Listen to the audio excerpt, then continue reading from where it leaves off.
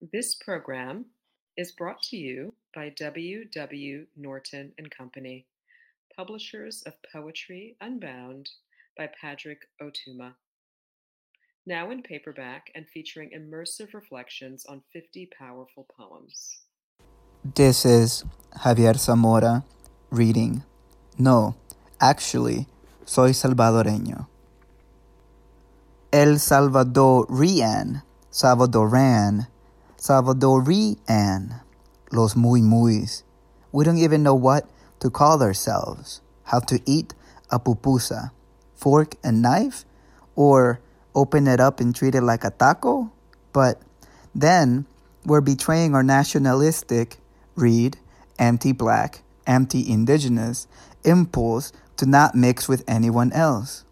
And what's with jalapeños in the curtido, cipotes? With using salsa instead of salsa de tomate? There's too many restaurantes, one side of the menu Mexican, the other platos típicos. Typically, I want to order the ensalada, but then they bring me an actual salad.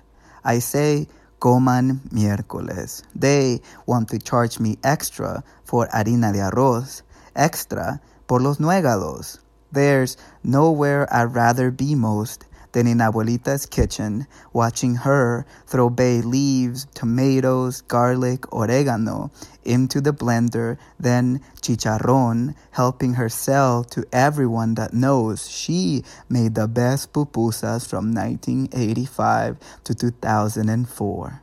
By then, Salvadoreños became hermanos lejanos. We traded Colón for Washington. By then, los hermanos Flores looked for new singers every time they returned from Los United to San Salvador. No se vayan. No sean dundos, was all those Salvadoreños could say.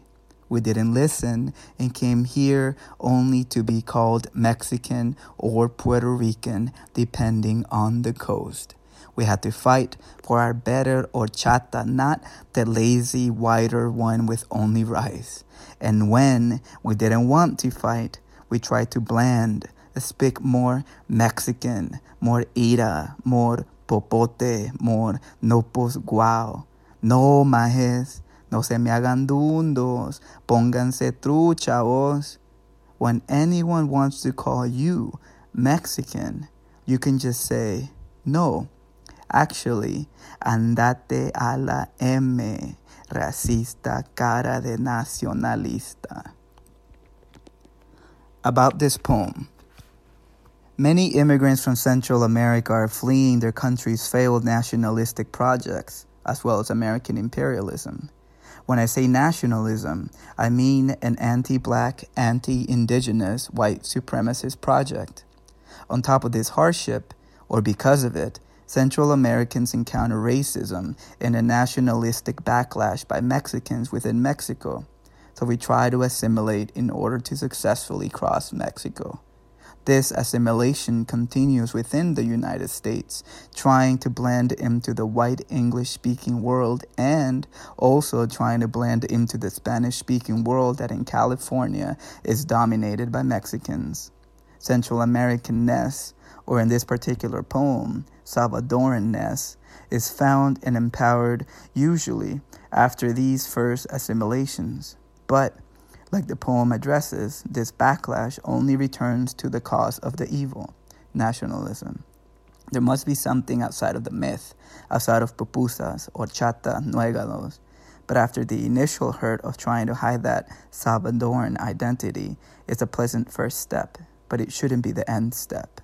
It's cool repping your country, but that ain't it. It can't be it. The poem attempts to highlight this irony, the microaggressions, the hierarchies within the Latinx world.